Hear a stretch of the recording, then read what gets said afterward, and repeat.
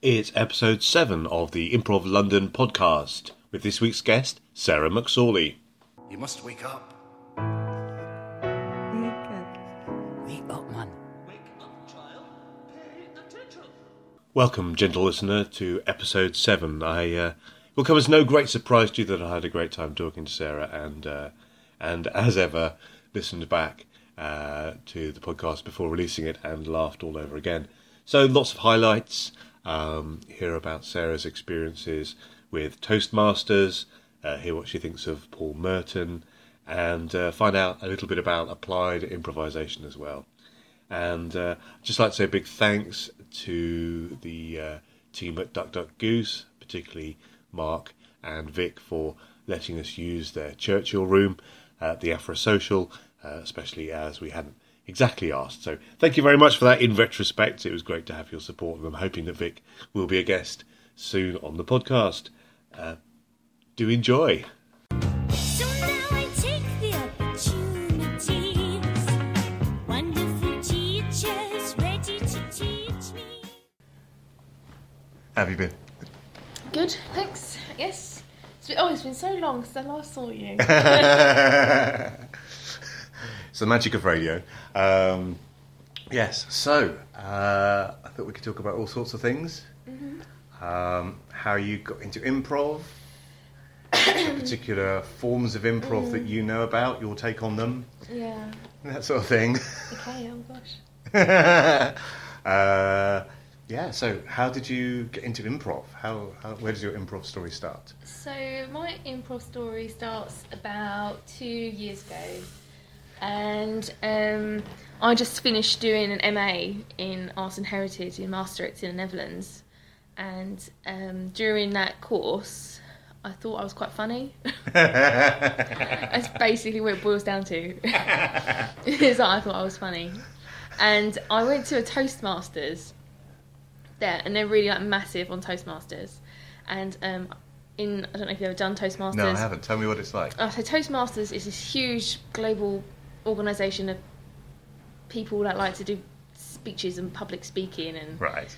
things like that, and there's a lot of clapping involved. Hey, That's well, what I realised. we all love applause. That's why we're all in this business. Yeah, and people, they have like a whole course, like people go through these like books and things, and they follow this like curriculum to improve their public speaking, and there's all this like, it kind of like ties in, I guess, with like debating and things, and you're timed, and it just seems to just be an awful lot of clapping involved. Hey. So whenever someone else talks, you've got to clap them off, and then Brilliant. lots of hand shaking. But so that bit didn't really appeal to me. But one bit that did was the table topics element, and that was where you just get, someone would prepare some random topics to talk on, and then you just, go for it, and then someone would be timing you, and then you couldn't go over. Right. And they have like sort of like the green and like the red cards and Oh. things like that. And then they'd count your ums. Oh yeah, they had like official timekeeper. They'd count your ums and like your like R's and stuff like that. But that was like my first sort of dabble into like it was structured, but it was improvisation. But it also made me realise that was funny as well. Yeah. So that was kind of like, I'm funny. Cool. Well, I still think I am. I don't know. Maybe they're just laughing at me. How did you end up in Maastricht? Oh, I used to work. That's a long story. I used to work for KPMG doing finance, admin, and analysis, and it was just soul destroying. And I just thought anything's got to be better than this. And I thought I'd give an MA a go because I studied landscape architecture initially. Landscape architecture being... Landscape architecture, most people go, is that just like gardening? I kind of go, it depends on what mood I'm in. I would go no, or I go yeah. But it can kind of be like as small as gardening, or it can be like town planning, urban design, environmental consultancy work. If someone wants to build a huge power station, you have to do an impact assessment. Like urban and sort of street design, parks and spaces, anything really, anything that's in between building. Right. Pretty much what landscape architecture covers. So that degree went well, and that career path, which resulted in nothing after I finished uni, and I ended up just working in finance afterwards, just because that was the only thing I could get a job in. And after sort of pursuing this sort of accountancy type stuff for a few years. I was just like over it. I was like, oh, this is horrible. This is like the worst thing ever. Like I was working at KPMG in Canary Wharf, which is like ticks all boxes on like, oh, this is a good business, but it was just really horrible. Every day I'd go in and sit in this open plan office. No one would talk to each other. Everyone was so defensive, and I used to to try and break up the monotony of this really horrible job that I had to do and go and confront people about their finances. I used to write them poems. Yeah. Well, it's like the whole department. These were not like individual poems to specific people, and just remind them to do stuff. You used to write them poems to remind them to do stuff? Yeah, because they never do it, and they never read my emails. But if you wrote them a poem, this had more effect? Yeah, and sometimes there'd be some poetry back and forth between like the accountants, which was quite funny. Are we all right here, Mark? Yeah, absolutely. Tell us if we're in your way. That's Mark Tyndall, star of previous episode. Hello, yes, I'm just going to... You're crashing my podcast. I am, and I'm going to back away now. I don't want to be that guy. Totally upstaging me. I can hardly do that now. We all know the truth of that one. Plus, we have stolen your room, so it is only fair that... I'll be super quiet. Okay, no worries. No worries. So, yeah. Poems in the office. I think that's... Did you not think that that's going to hideously backfire? I'm glad it didn't. But did you not think this could go either way? It could either work or not. Things were so bad. it could only get better. And it was just to prompt people to do this really boring job that they all were meant to do, like, at the end of each week, but they never would do. So I just thought, well, let's break it up a bit. See what happens. But the poetry wasn't enough, and so you decided to do an MA. Yeah, that was like my creative side trying to like come out. It was like being like suppressed for too long. You could do creative accounting, but that wasn't really like I couldn't really get involved in that. Yeah. So yeah, that's when I was like, okay, right, this creative side is not going away. It's going to have to be addressed. So that's one. And doing a degree in landscape architecture, you're quite narrow into what other degrees you can do. So I was quite limited to where I could go, and also cost as well. So that's why I went to Holland and failed that MA. Oh no! What was that MA in? Art and Heritage Policy Management and Education. Whoa! But I learnt some important things. Educate us. Give us your wisdom. Give the listeners of the podcast your wisdom. This is going to be... They're going to be so disappointed. Because it's just about me again. It's like, I realised that I didn't need a bit of paper to prove that I learnt stuff. So I kind of got quite anti-establishment in kind of like, universities, I don't need a bit of paper to prove that I know stuff, because it was my thesis that got failed. Right. I took it really badly, actually. I like the failing of that. And I resubmitted, and this guy was still like, no. And I couldn't get to the bottom of it, and... It was a really horrible point in my life. It was shattering, because then I didn't have a job. I'd left this so-called good job at an accountancy firm and all of that. And so I've got like a really hard time with like everyone around me. They're like, what are you doing? And I'm like, I don't know. And so during that kind of point of like not knowing I'd failed and coming back from Holland...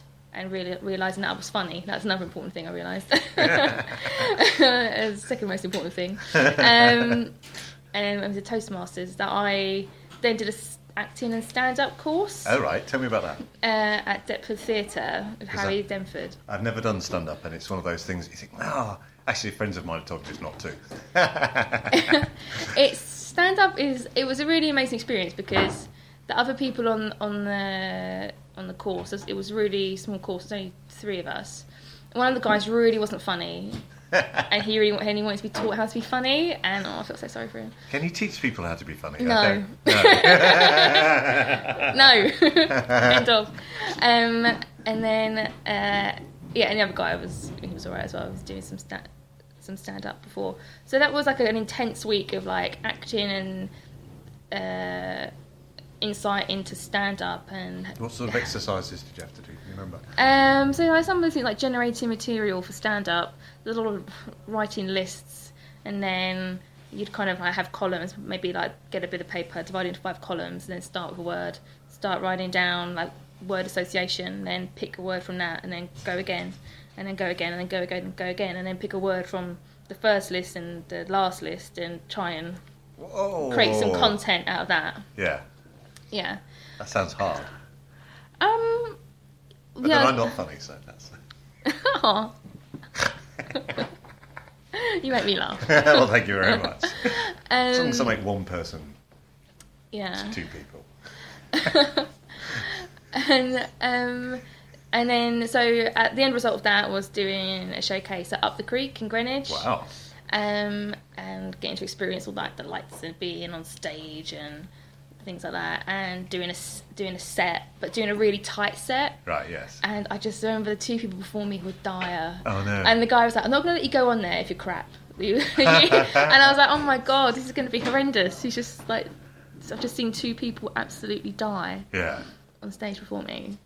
They were so bad the compare had to go back on. Really? To try and get the crowd Yeah. back on side. Yeah, Oh, and, dear. and there's nothing unfunnier than a room of wannabe comedians waiting to go on stage. Yeah, then none of them are laughing because, first of all, they don't want you to seem more popular than them, and also they're analysing all the jokes, going, yes, humour occurred. Yeah.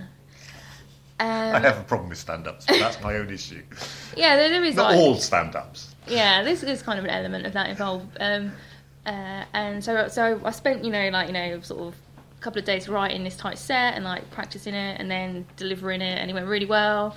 I even got heckled, and I put that cow down. Like, Excellent. boom. So it was like a really good experience. And like the adrenaline high afterwards is like amazing. It was like the fastest my heart had like ever beaten. It just shows how little exercise I do. But, like, it was like boom, boom, boom, boom, boom. And then on reflection, I was like, that's just so much hard work for 3 minutes. Like, Yeah. the stress and the angst like beforehand, and then I kind of started thinking back to, I remember like improv. Why can't I just do that? Like, and I looked into doing improv like a couple of years ago, and there wasn't really anything happening in London. Maybe like 5 years ago or so. When you say you remembered improv, I remember seeing improv like Whose Line Is It Anyway from TV. That's basically the extent of my... that's what most people see. Yeah, and a little bit of knowledge about Paul Merton. That was about it. Have you read his book? No. Good, not enough improv. I mean, maybe I'm a very specific audience. It was to do like with the MTV Awards or Brit Awards, like I can't remember, comedy awards. There was some sort of award show he did, and something like went wrong, and he had to and he improvised this like big thing. It was quite funny. Excellent. And it was kind of like one of those like TV moment classics. Yeah, You see yeah, those yeah. awful programs. So I ended up doing improv because I'm too lazy to do stand up. It's basically what it boils down to. Is that stand up was too much hard work, and improv seemed like a good thing to do. So that was. You looked into it a while ago and there didn't seem to be much going Yeah, on. years ago. Like, so I don't have an acting background. I've never done until a couple of years ago. I'd never done it. It's never been on my horizon. But improv was something I'd always been interested in, and it's kind of popped up like a couple of times, like just occasionally, like in my life. And at that time in London, there wasn't really anything happening or anything that I felt that was accessible, because some of the things that of the schools that are in London is that the aim of this is to perform, and I really didn't feel confident enough to. I mean, it's one thing to go on stage and talk essentially what was like a monologue. It's like generated from you and like all your observations, but then to go and perform with other people, I'd never done that. So the first improv I did in London was at the Improvisation Academy with Paul Z. Jackson, who's also the president of the Applied Improvisation Network. And that was a really amazing experience because it was all the short form games that, if you're familiar with performance improv, you would do. But the debriefing of it was, it was almost like therapy in a way, because it was a good confidence boost to also reflect on my own behaviours in my life, and having failed this MA, which happened just previously to doing it. It was like it was a really good process to go through. Like, how do you deal with failure, and how do you bounce back from that, and how do you move on from from shit. Basically, you know, shit happens, and that was like really like big. That was a big shit. Yes. And it was awful. So yeah, finding ways to just check in with yourself. Right. And be aware. And I wasn't aware of how stressed I'd been until doing that, and I realised I'd been stressed for years, and I never really checked in. But I found doing the workshops with Paul that I just was like, oh my god, I need more of this. I was like a junkie. I was like, I need more of this. So he recommended that I do a workshop with Sprout Ideas. I want to talk about Sprout Ideas. I just want to talk a little bit more about, before we move on, to this kind of debriefing idea, because with the short form games, I sort of understand what they are, but what is this debriefing process? Okay, because I really want therapy, basically. This is just my roundabout way of getting it. Trying to get free therapy. We're already on a couch. Yeah, we are sitting on a really nice leather couch. Yeah. So with the debriefing aspect, because like with the Improvisation Academy, the course is not aimed for performing, but all the core skills that you do in improv are transferable into your day-to-day life. So listening, communication, eye contact, body language. Hello, Vic. We are, yes. But this is your room, so you can do what you like. I've seen Mark. He's tidied up the chairs. He's sorted out the chairs. It was chair sorting. I'm going to leave you Oh, thank you. I didn't realise well, you come in whenever you need to come in, because it's your room and we've stolen it. So About 20 minutes. lovely. Lovely to see you. Thank you. Nice to see you too. Debrief. So yeah, be prepared. Yes. What was I saying?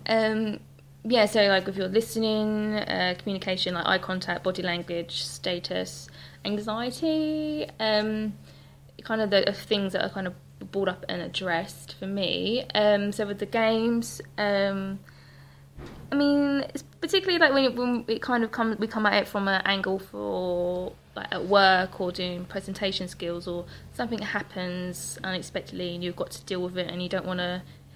I mean, I was quite happy sending poems around to people at work, but I think a lot of other people might want to conduct themselves in a more serious manner. Yeah, I'd given up at that point. And so people carry around loads of anxiety.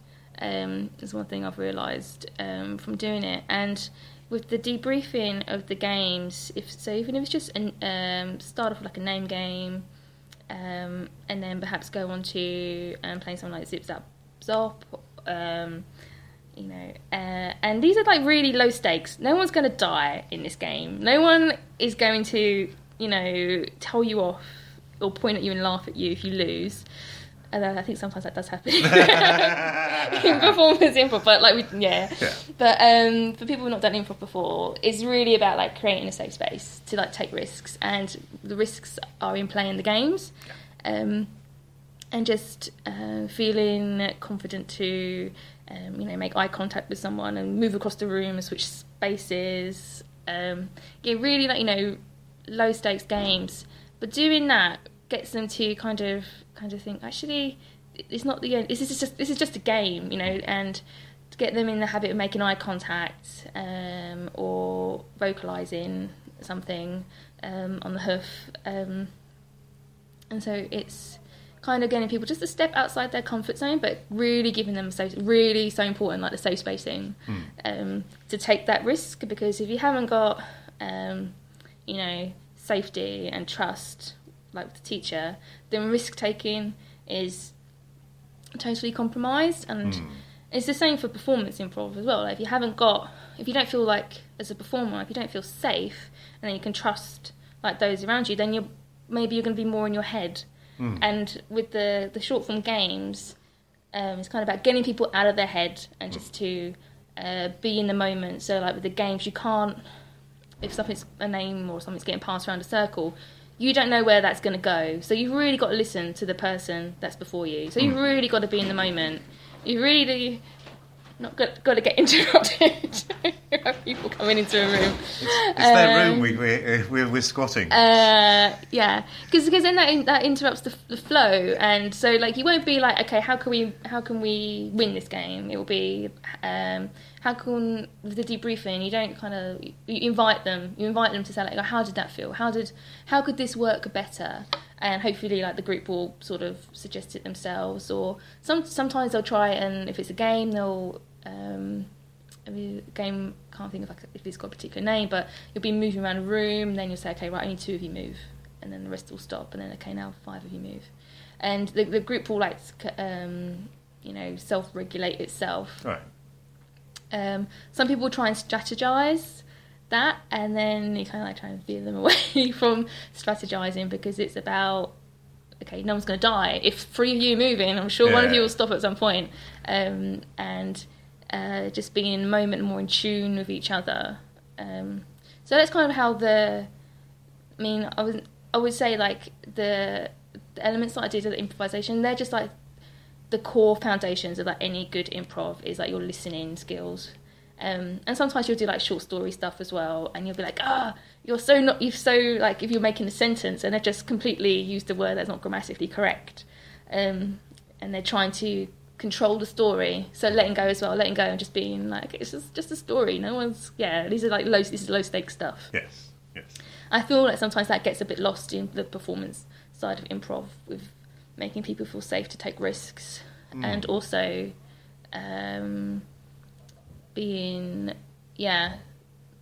not being in their head about stuff. I don't know if it depends on what background they've come into it from, but it seems like there's always a benefit from going back to short form games and doing like the listening and eye contact stuff, and making those really, really strong, because then you can like gel people. Well, people will gel together. You can't make them gel, but like, the idea is that you have like a group of people that like really in tune with each other, and that makes yes anding so much easier if they're all on the same page and they've all got fantastic listening and communication, eye contact, and body language skills.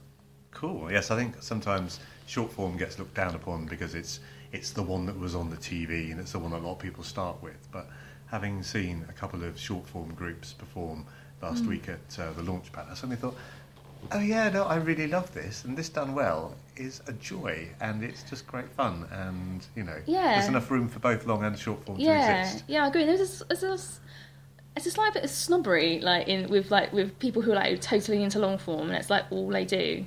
I don't really understand where that comes from, or how it could, because improv's such a fringe art anyway. Do you know what I mean? It's just like, you're not going to be on at the National. Sorry, but you're not going to be getting a BAFTA, So, but you never know. You never know.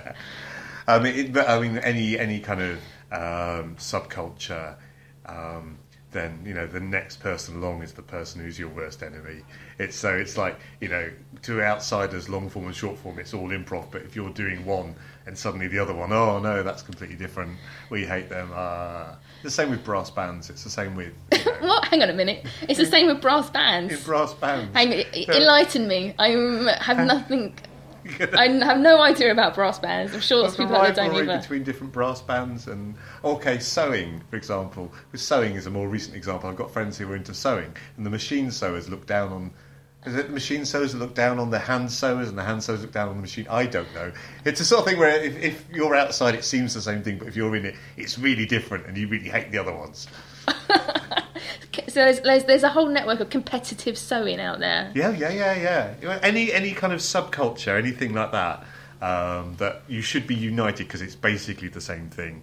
They're like split into different groups, and they go, those machine knitters, they're not real knitters or whatever. Okay, I'll take your word for it. Really exposing my lack of knowledge about sewing and knitting there, as if they're interchangeable, which obviously they're not. No. Sorry, all the sewing and knitting fans listening. Yeah, I wouldn't go for sewing machines. It's probably knitting machines. But if you're doing like a fine knit, it's you'd probably want to use a machine, because the needles you'd have to use would be tiny. Yeah, so I think it depends on what you're trying to use, what you're trying to make. Is an issue. For a comparison, I'd probably go for embroidery and cross stitch. Yeah. Or people that do cross stitch, but they don't follow the pattern. They do freeform cross stitch. Oh my god, those people blow my mind. Don't even get me started on metalwork. No. Gonna just. Which is like a type of thing you do in embroidery. Is it? Yeah, you can do like gold stitching and things like that, and the thread is got metal around it. Well, like with a soldering iron and stuff. No, you don't. I would have bust thought- out a soldering iron. Because I would have thought the risk of fire of your what's that thing you put the thing into, the needle into when you're doing your. Yeah, it's all You're right. doing hand movements, which is not going to work. Well, it worked for you. And I was just going to hope you were going to catch me there. Well, You know, like when you're doing embroidery. yeah, and I've got a needle and thread. Yeah, what's the other bit? What the fabric? The fabric. That's it. Oh, that's amazingly technical. I Yeah. thought there's going to be more technical terms. It's not just. I suppose it is fabric. I'm thinking of needlework. Or Where it you've could got be the little holes in it yeah, that it you could go in and be. out. I mean, I have to say that the needlework fans that have been listening to this podcast from the beginning are really glad they've listened this far. So I've had loads and loads of episodes about improv, but now finally we're getting to the stuff we're actually genuinely interested in. Yeah, it's improvised needlework. It's not just for girls. No, it's for everyone. Yes. But okay, right, no. But if you're talking about snobbery and Yes. like things like that, there is artwork that is like quilting and any artwork that's like quilting and textile artwork that does use embroidery and even machine stitching on top of it. The art world, having done a failed MA in art and heritage, and my prestige to talk about the subject. Yeah. There is a snootery because it's not an oil painting. It's not an old master. Yeah. It's not. And even when you look at like the things that tapestries in like old houses and things like that, they never ever say who made it. But that will be something that's worth, I don't know, a couple of 100,000 or whatever. Wow. But you never know who made it. I think there is a way. Some of the works have got. We've really diverted off improv. Haven't we? They are signed. I know who some of them are, but and a lot of them were actually men in like the 16th century tapestries and things like that from Bruges and Belgium and places like that. I did not know that. Well, I would say they're getting value for money, but it's for free. So It's interesting. they can't complain. Well, they could just not listen, Yeah. and that would hurt. Well, I mean, they're about half hour in, so if they got this far, they probably deserve a prize. Yes. Sprout Ideas. Yeah, so... Tell me about them, because I've never done anything with them either. Oh, this was Dave Bourne. He's so lovely. Hooray, because it's really awkward when a guest goes, oh yeah, I think they're really awful That person's a person." real... And then I'm like, well, I Arsehole. don't edit, so, Okay. No. So after getting, my first hit of improv at the Improv Academy, I then went to Sprout Ideas with Dave Bourne, and he also runs Funny Side comedy nights in London. And so I did a few things with Sprout. It's more just short form games really, and just playing with improv. And I did a couple of workshops there, and just got more into it.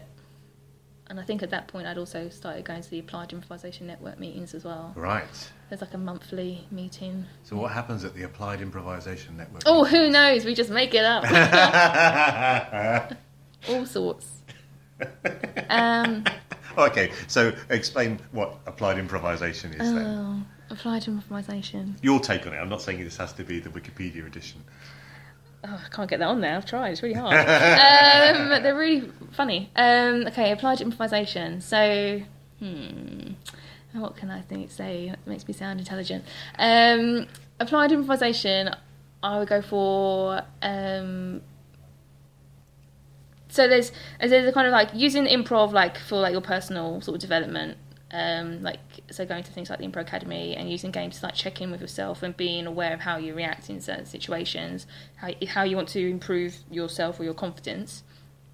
And then there's another element which is to do with using improv, so exercises and activities and games from the short form genre, to to facilitate change for hopefully the benefit of mankind. Nice. That's or what corporate greed. Oh well, either of the two. They Yeah. seem pretty similar. Yeah, we all want to That's work. me shaking my head. Yeah, we all want to get a corporate gig. Yeah, obviously I am available for corporate gigs. I think that's very much what this podcast is aimed at me getting. Yeah. It's like And needlework.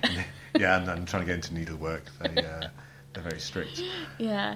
So one thing that the Applied Improvisation Network has recently done, they've just come back from the climate change talks in Paris. Oh right, COP21. Yeah.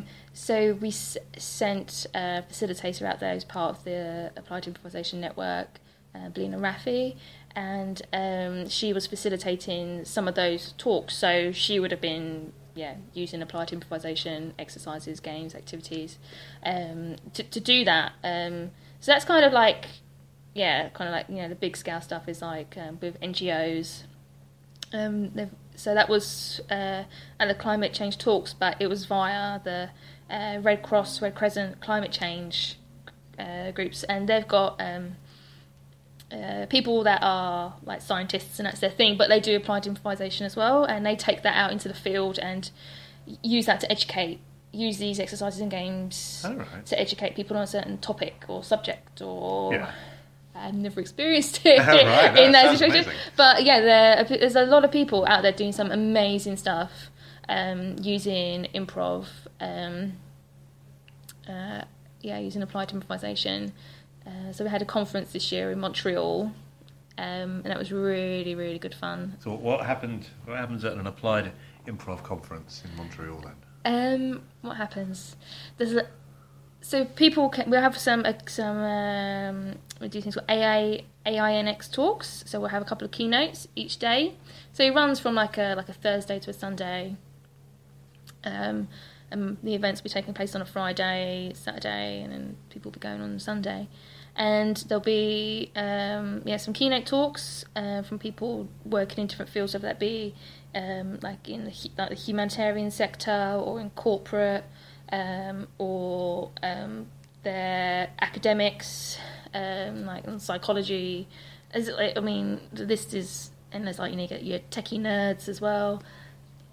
And then after that, that's normally like in the morning. And then after that, there'll be people can offer to do workshops on certain things. So it could be exploring. Oh God, you could be exploring like I don't know, games for. Exercises for like dealing with a humanitarian crisis or like in the aftermath, or it could be for preparedness, or it could be how to pitch yourself because people don't really know what improvisation is, let alone applied improvisation, so it's a hard sell. So there's people that are offering business advice as well as how to develop your practice as an applied improviser, and then there's an open space as well. And there was even some graphic facilitation skills. So people can offer like loads of amazing things. Could be, you get a chance to run a workshop. And Did you run a workshop? No, I didn't. I just went for fun. Hooray! I went for fun and drinks. So yeah, and next year's conference is going to be in Oxford. Cool. In August. So any improvisers out there that want to get involved in applied improvisation.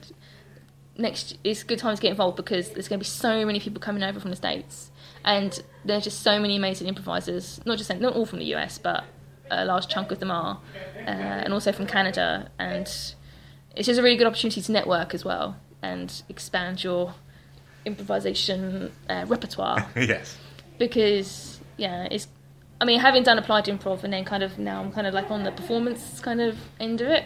Like I feel like. If I hadn't done the applied stuff, my performance stuff wouldn't be as interesting or as good, and I wouldn't feel as confident. Yes. Because not having that background, but also having experienced different types of teachers. Yes. And like realising that, okay, it's like RST, risk, safety, trust. That's like the little thing. That if the safety and trust are there, then the risk element, which is what you want people to do, is to take risks. Yes. Is it's compromised. Yes, so what sort of, when you're talking about safety and trust, what sort of things are you thinking about here? Safety and trust. In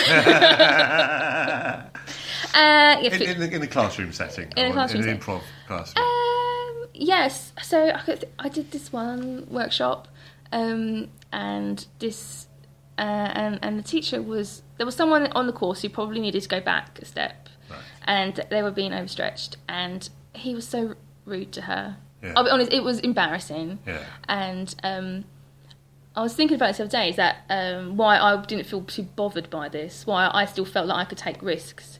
And that was because that teacher never won my trust to lose it. Right. Okay. And that sounds like the best of a bad situation. and because I was like, okay, I'd experienced so many other amazing improvised teachers Right, before, yes. that I really did not give a shit about what he thought about me. Yes. So like the risk element wasn't compromised because that person they didn't need my trust for me to take risks. But when you're kind of pushing someone, Yes. and I can only speak as a like participant, sometimes I feel like if someone's getting pushed, then that element of safety is important, because, and it's like that saying goes, like, trust is, what was it?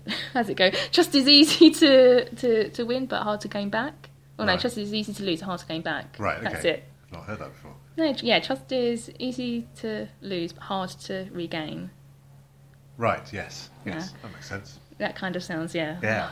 Yeah. So, it can be like anything, and as long as people feel that they are safe to take risks, and whether that be like in terms of feedback or criticism or like side coaching,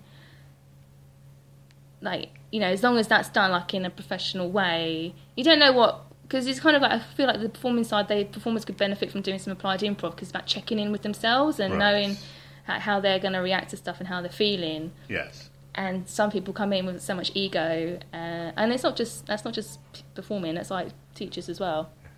It's not kind of like, we've all got it. It's not like it's not the end of the world, but just check in with yourself, because you don't want to upset someone. You don't know what stuff they're carrying around. Yeah. And if they're not as robust as perhaps like you thought, then that could be really upsetting to someone if they're not robust enough to be able to sort of bounce back from that. Yes, and it must be. I mean, it must be one of the challenges of teaching to. One of the good things to do is to give the most useful piece of feedback, rather than thinking, right, there are 12 things I could tell this person. It's a case of choosing the most useful bit of feedback, but also being aware of, how strong or how resilient that person is. Yeah. Because there are some days when, I want everything they can think of, and then there are other times I just want them to think that I'm good, even if I'm not good. But how, as a student, I communicate to that teacher, well, I don't think I do necessarily. So how they're supposed to know, I don't know. But anyway, it's a thing. Something to be aware of. Yes. So you did Sprout for a while, Yep. and then what happened next? And then I did a few other workshops in London, and did some Second City when they came over. Oh, right, cool. How was that? It's amazing. Of course, it was amazing. And that was with Lisa Merchant. What sort of things? So what was her kind of, what was different about her teaching or her courses?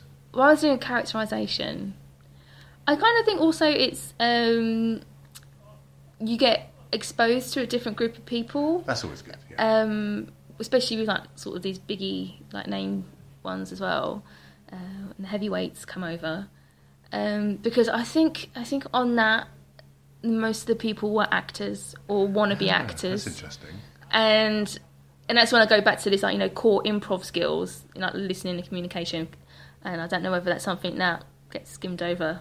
In acting, sure. Yeah. I don't know. Yeah. I'm not classically trained, so I don't know. Really? No. Surprise me. Well, no. You're so Shakespearean. Yes. How you hold yourself. Yes, well, I should probably stop doing that, really. That's why it's a podcast, not a video. Yeah. So being exposed to people who would class themselves as actors rather than improvisers was interesting as well, because they've got so many other strengths that I don't have in terms of like, you know, they can vocalise much more clearly and stage presence and confidence. Yes. However, so like individually they come across as quite well, but sometimes like when it's like the teamwork element, it's a bit like, okay, now play nicely. Yes. We know you're a star, but you should play with the rest of the group. And they're quite So I mean, it was good to learn things off them as well. Yeah. But yeah, I'm aware I would never class myself as like an actor or a wannabe actor at all. I would like to have those skills at my disposal because I don't have them, and I think there would be good things I could use in my improv. Yeah. But it's a case of, it's one of those things that, yes, I'd love to do that, but it's a time money, it's a time thing, it's a money thing, and where is it on the priorities? Yeah. I want to learn to It's dance. not up there? Well, it's up there, but it's not maybe number one. I want to learn to dance before I learn to act. Okay. I just want to have some So moves I I want can to do. bust out. I'd rather do some clowning and mime. Yeah. Clowning frightens me. And physical stuff. Yeah, the thing that I've heard about clowning just terrify me. Is it the makeup and nose? Yes. Mainly it's the makeup and the nose. I just feel that I would never feel comfortable again in normal without a nose and makeup.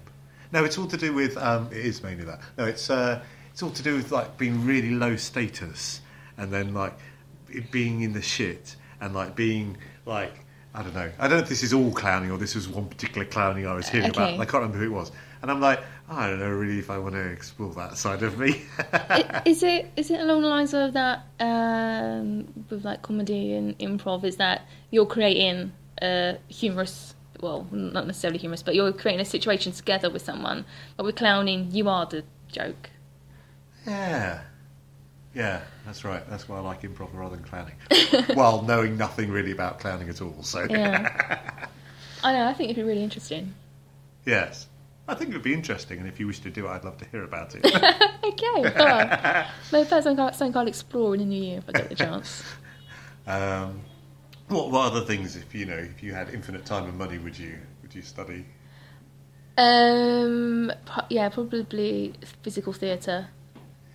It's your room. You've got to come in. Sorry, We're getting crashed. We crashed. Hello.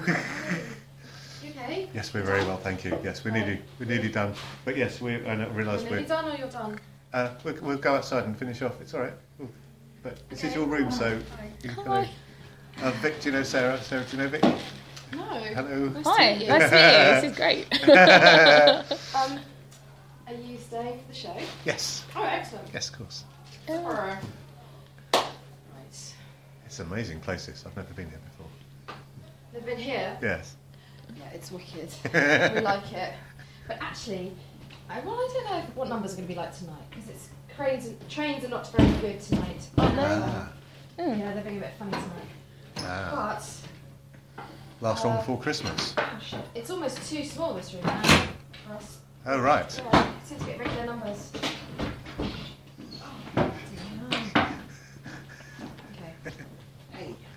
Okay. Breaking and entering happening.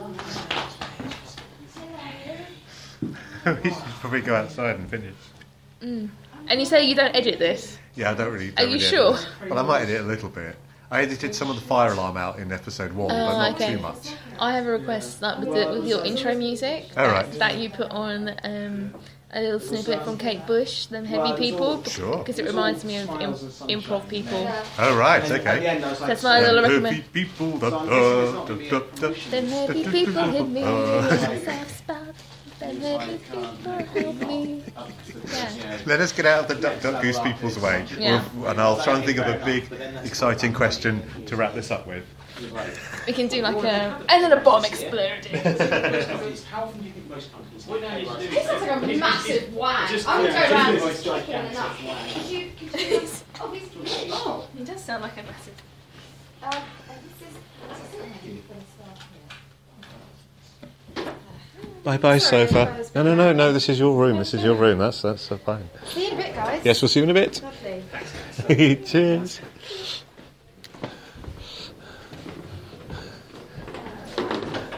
So, and here we are going into the bar area. Oh, the lights have gone off. That was terrifying. Let's finish it at the bar. If we finish it at the bar, yes. That would be in no way... Wow, it's got a lot busier, hasn't it? Maybe we could sit down. Yeah.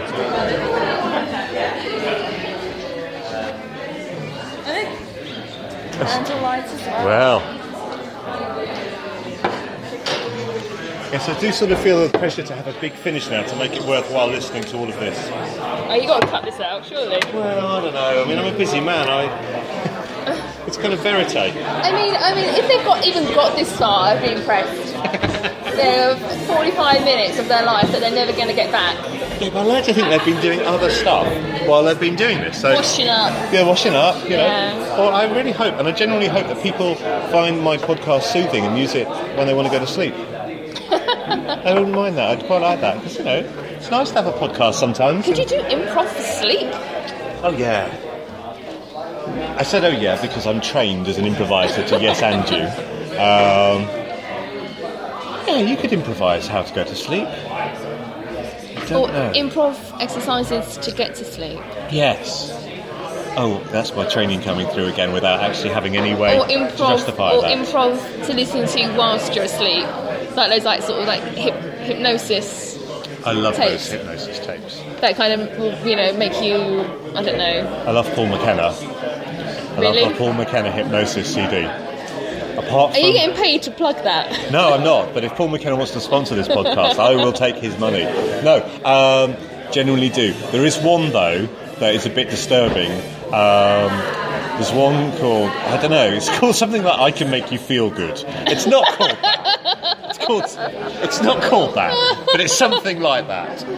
Is this like when you wake up in the morning? It's like it goes for 8 hours. And it's not 8 hours long. You could put it on repeat, but and he starts asking you to count down backwards from 300, 299, 298, 297, etc. And then, if you've got headphones on or whatever, you're getting the stereo effects, and he's like, you're in a warm cave or whatever. Okay. But there's this one bit where he's going, "You're looking really good," and I thought, "Whoa, that's taken me out of my trance, Mr. McKenna. I'm sorry, but I was feeling all secure and cherished, and now I'm just feeling slightly creeped out." So you're not recommending? Well, I felt not that one. I felt creeped out, and then I thought, well, I still feel a bit cherished, actually. I mean, it's a sleazy kind of cherished, but still, I felt cherished is better than not being cherished at all. You take whatever you can get. Well, sometimes. I mean, Paul McKenna's a busy man, so is it Paul McKenna? Is that Yes. his name, Paul McKenna? Yes. Wow. So we've covered embroidery, hypnosis, dodgy Paul McKenna tapes.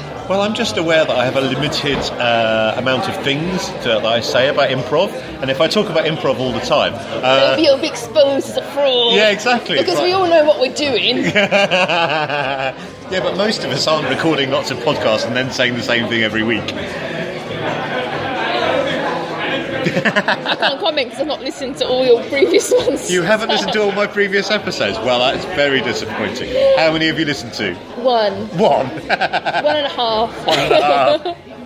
Well, that's fair enough. There are only 3 out at the moment. Okay. Yes. That's 50% then. That's 50, yes, half of them, yeah. So I feel that we should... The climactic question. The climactic question, the big... Don't worry, I'm used to it. What are you used to, my dear? A disappointing climax, yeah. Yeah. Let's just have a cuddle instead.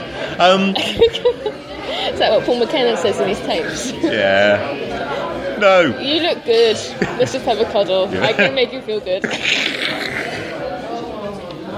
No, it's... You're looking really good. You're looking really good. Let's just have a cuddle. I hope that people listen to this and are enjoying it in the same way as I enjoy their Paul McKenna. Yes, big finish. This is our big finish. Okay. Okay. Don't talk it up. Don't talk it up? No, just do it. Okay. How's improv changed your life? How is your life different? That's a question you're ending with. Yeah. And I've kind of got to be quite short in that, haven't I? No. That's huge. I mean, I will say it's not an exaggeration if I say that improv saved my life. Wow. Seriously, I'm not mucking around when I say that. There you go. Well, and on that bombshell, Oh no, not Top Gear. is that a Top Gear thing? Yeah, that's the kind of thing you say, like, and on that bombshell. I thought it was Alan Partridge. I'm pretty sure no. Clarkson says that when he's doing no. Top Gear. Yeah. I thought that's an Alan Partridge thing. I'm not sure he's got like a I'm not saying that Alan Partridge should be my role model because well, he obviously, should be. But he should be because he's the king of Back chat. in it. And he also loves Kate Bush. Does. So you know. And he does a lovely rendition of. Yes, and there's a Kate story. Bush repertoire. Did you hear the story about when she saw him performing those songs in his show? And Yeah. She apparently went, "Oh, it was nice to hear them performed again," or something like that. Yeah.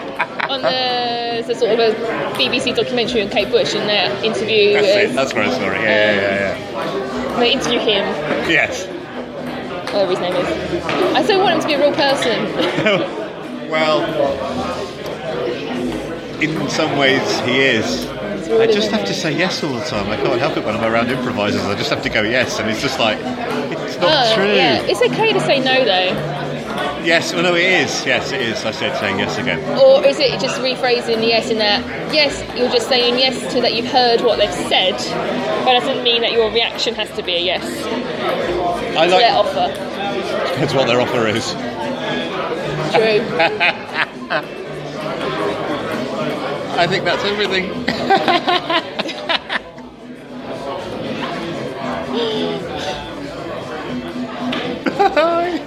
Bye everyone. This ended so weirdly. It has. I haven't ended it. Oh, I could end it now.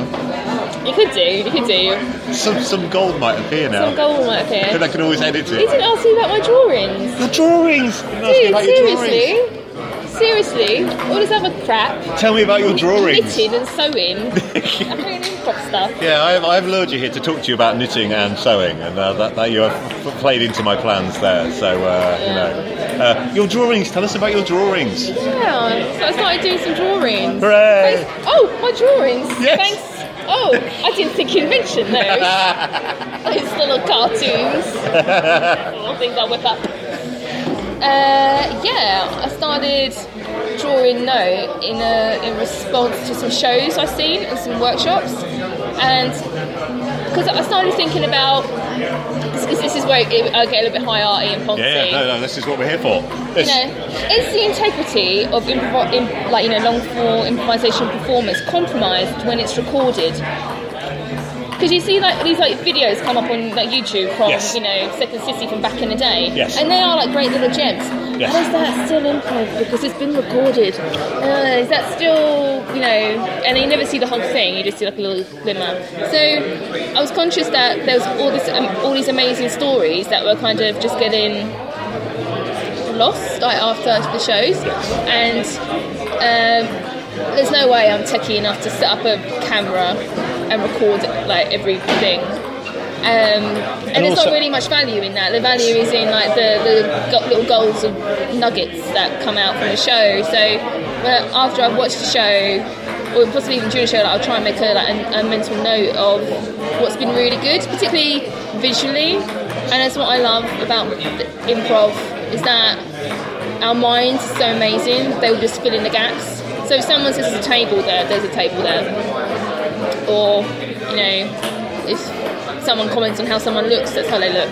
And so I really was kind of just letting loose my imagination. It's like, okay, when people do that on stage, okay, yeah, I'm seeing that. Or it could be like something that they've said. So whenever I try to do a drawing, I'm trying to sum up a whole show in one frame. Yes. With either dialogue or not dialogue, no more than one person. If I was drawing two people, they would say more than one line. Yeah.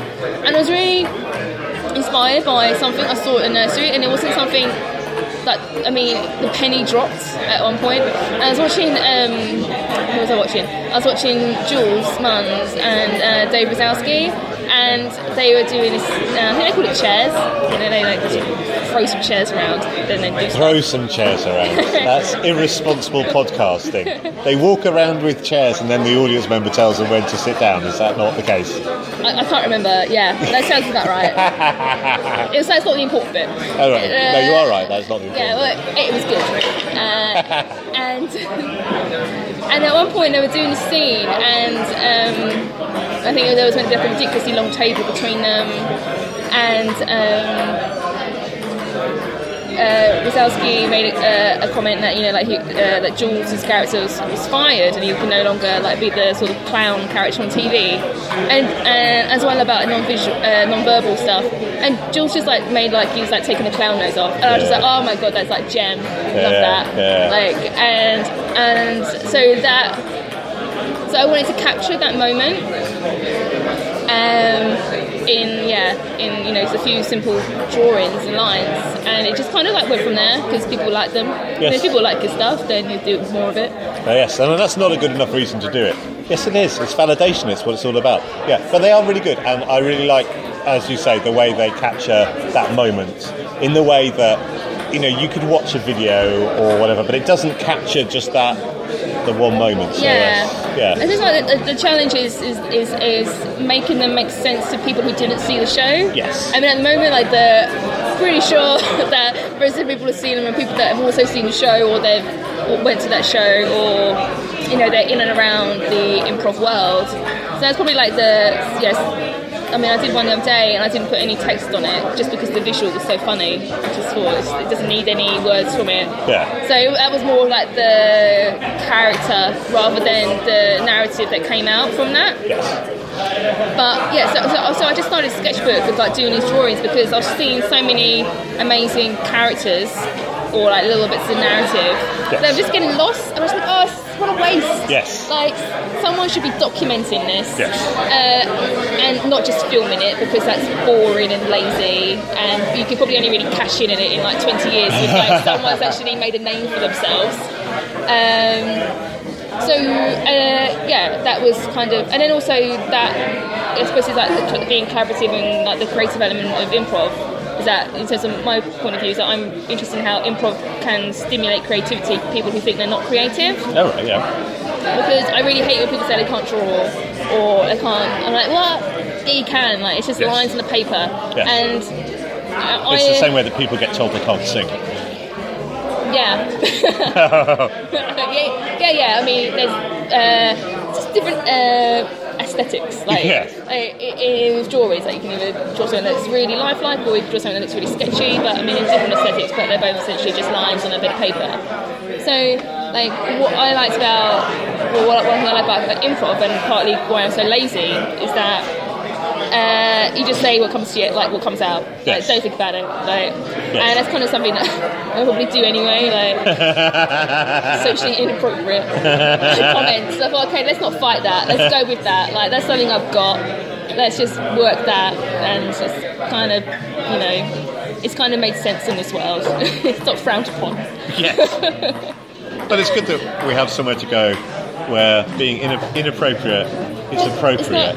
It's not the act of being inappropriate, just saying what it is that what comes out, and not checking, not censoring yourself. And often that does mean me being inappropriate. But it doesn't have to be. It's just how it happens. So back to the improv and the creativity bit. So I liked about a lot of artwork is like historic, like art history, like, you know, anything you go see at Take Britain, it will be a story. There'll be a story, a biblical story or whatever. So, you know, if we want to tie it into that, we can. But Yes, I we just do. We do. Very much would like to tie it even into to carry that. on the the development of illustration and graphics, tie it back into some Ponzi old masters. Yes, that's what I'd like to do. Okay. Do it. It's stretching me at the moment. I did mention I failed, yeah.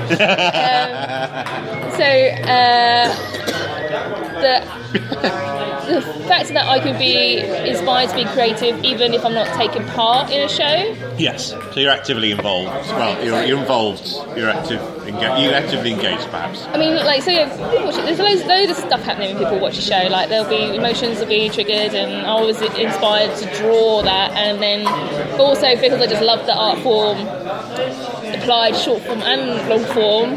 Nice. I just wanted to capture those little moments, and perhaps, you know, they'll lead to something else. Or because I do this website Improv Scene. Link in the show notes. Yeah, you plugged in Paul McKenna. Plug in my own little blog. Paul McKenna's tapes get a plug. I'm having my little website on there. That's a plug it. So I was going to put a link in the show notes so people can find it. Okay, thank you. Yeah, like, you know, oh God, I can't remember what I was going to say now. You were plugging your website. I was plugging my website. It's awesome. But yeah. So like, yeah, with the and also with a zine, like as in, I mean, people are not. I don't think people over here already come across zines. Zines are like, you know, self-made magazines that are typically printed on bad photocopy paper and heavy in like black ink. Yes. And they'll be cover all sorts of topics. So that's kind of like what I wanted to do again. It's like a fringe art form. Fringe creative element, because I'm so rebellious that I like to do things that are on the fringe because the mainstream rejected me. Hey, we rejected the mainstream first. Yeah, we did. Yeah, we did. Yeah, we totally did. Please, We did. all I want to do is belong. Oh, no. Yeah. So, so I'm sure there's hopefully, I'm thinking of creating something with these different characters and like mash them together as some sort of like print zine at some point. But cool. But really, I was just like, oh, we can't let all these like amazing improv stories just like flitter up into the air and just go. I like drawing. I like doing that. Brilliant. It's one of my things. That's what I do. Excellent. Sounds good. Yeah. We should probably finish it there. We should probably finish it there. It's going to be like, you know, there's the pitter patter of ping pong in the background and what music is this? I can work out some sort of soft jazz. Yeah. I don't know, soul or something. I don't know. So we travel back in time to the 1920 speakeasy to record the rest of this. Oh my God, that would be amazing. Well, yeah, time travel would be pretty amazing. Time travel. I might not do a podcast about it. No, podcast in a a genre format. Interviewed in the style of, you know, like a... Yeah, that's a good idea. Film noir. That's it. Or it's sci-fi. Yeah. But you would have to be an amazing character, though. You'd have to... Because it'd have to be... Well, I mean... Set the scene. I do like the idea of an ongoing narrative for these podcasts, as in that if you listen to them all, you'll get kind of the running jokes or the running things. So it's, you know, eventually I'm going to run out of people on the London scene to speak to. And so then moving into interviewing them in character is definitely the next step. Vicky, you can video that. And maybe it depends what kind of characters. I don't know about video. There's something more intimate about audio rather than video. Yeah, video vlogging, I've never really quite... I mean, I have watched like people's stuff on YouTube, but yeah, I think a conversation, it works. I mean, we can be in people's ears as they're lying in bed. Yeah, telling them that they look good. Yes, you're looking good. You're feeling great. And listeners should remember that. Yes, never forget. Yeah. Should we wave goodbye? We should wave goodbye because that really works in an audio medium. Bye-bye. Bye-bye. Wave me bye-bye. I made this. That's improv!